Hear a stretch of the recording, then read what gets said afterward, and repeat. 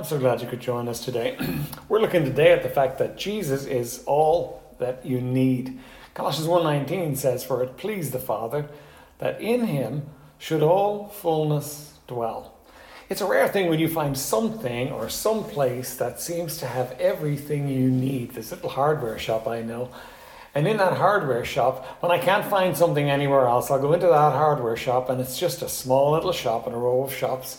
But it's got boxes and shelves and stacks, and there's a little old man that runs that shop, and if you ask him for something, he'll think for a moment, and then he will go through the shop and he will put his hand on what you're looking for.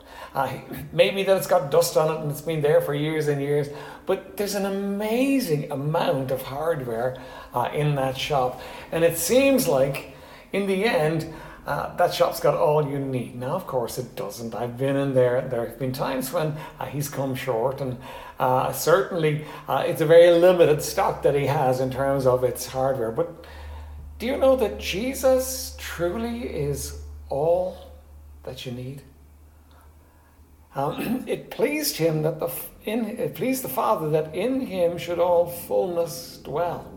There was a time when it pleased the Father to bruise him for our sakes.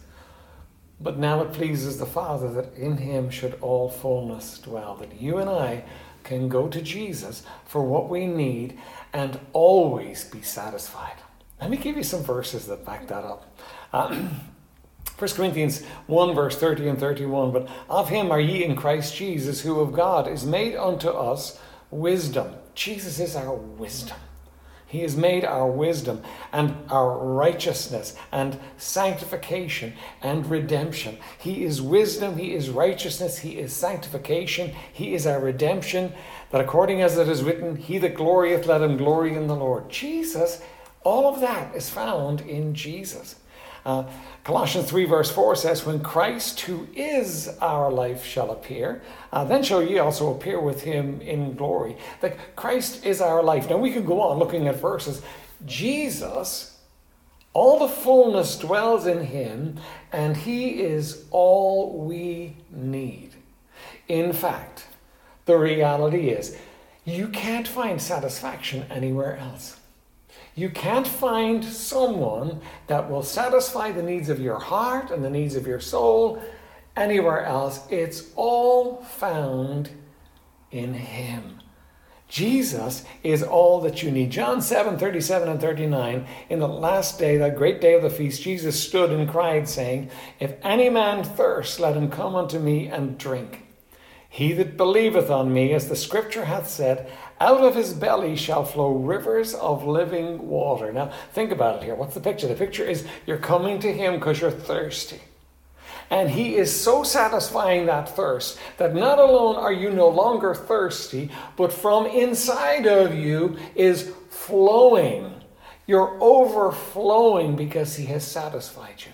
Jesus is all that you need. Everything that you and I need is going to be found in him. Now, let me say, put something else in your mind, in your heart. Do you know you can go somewhere else and try to be satisfied? You can drink seawater.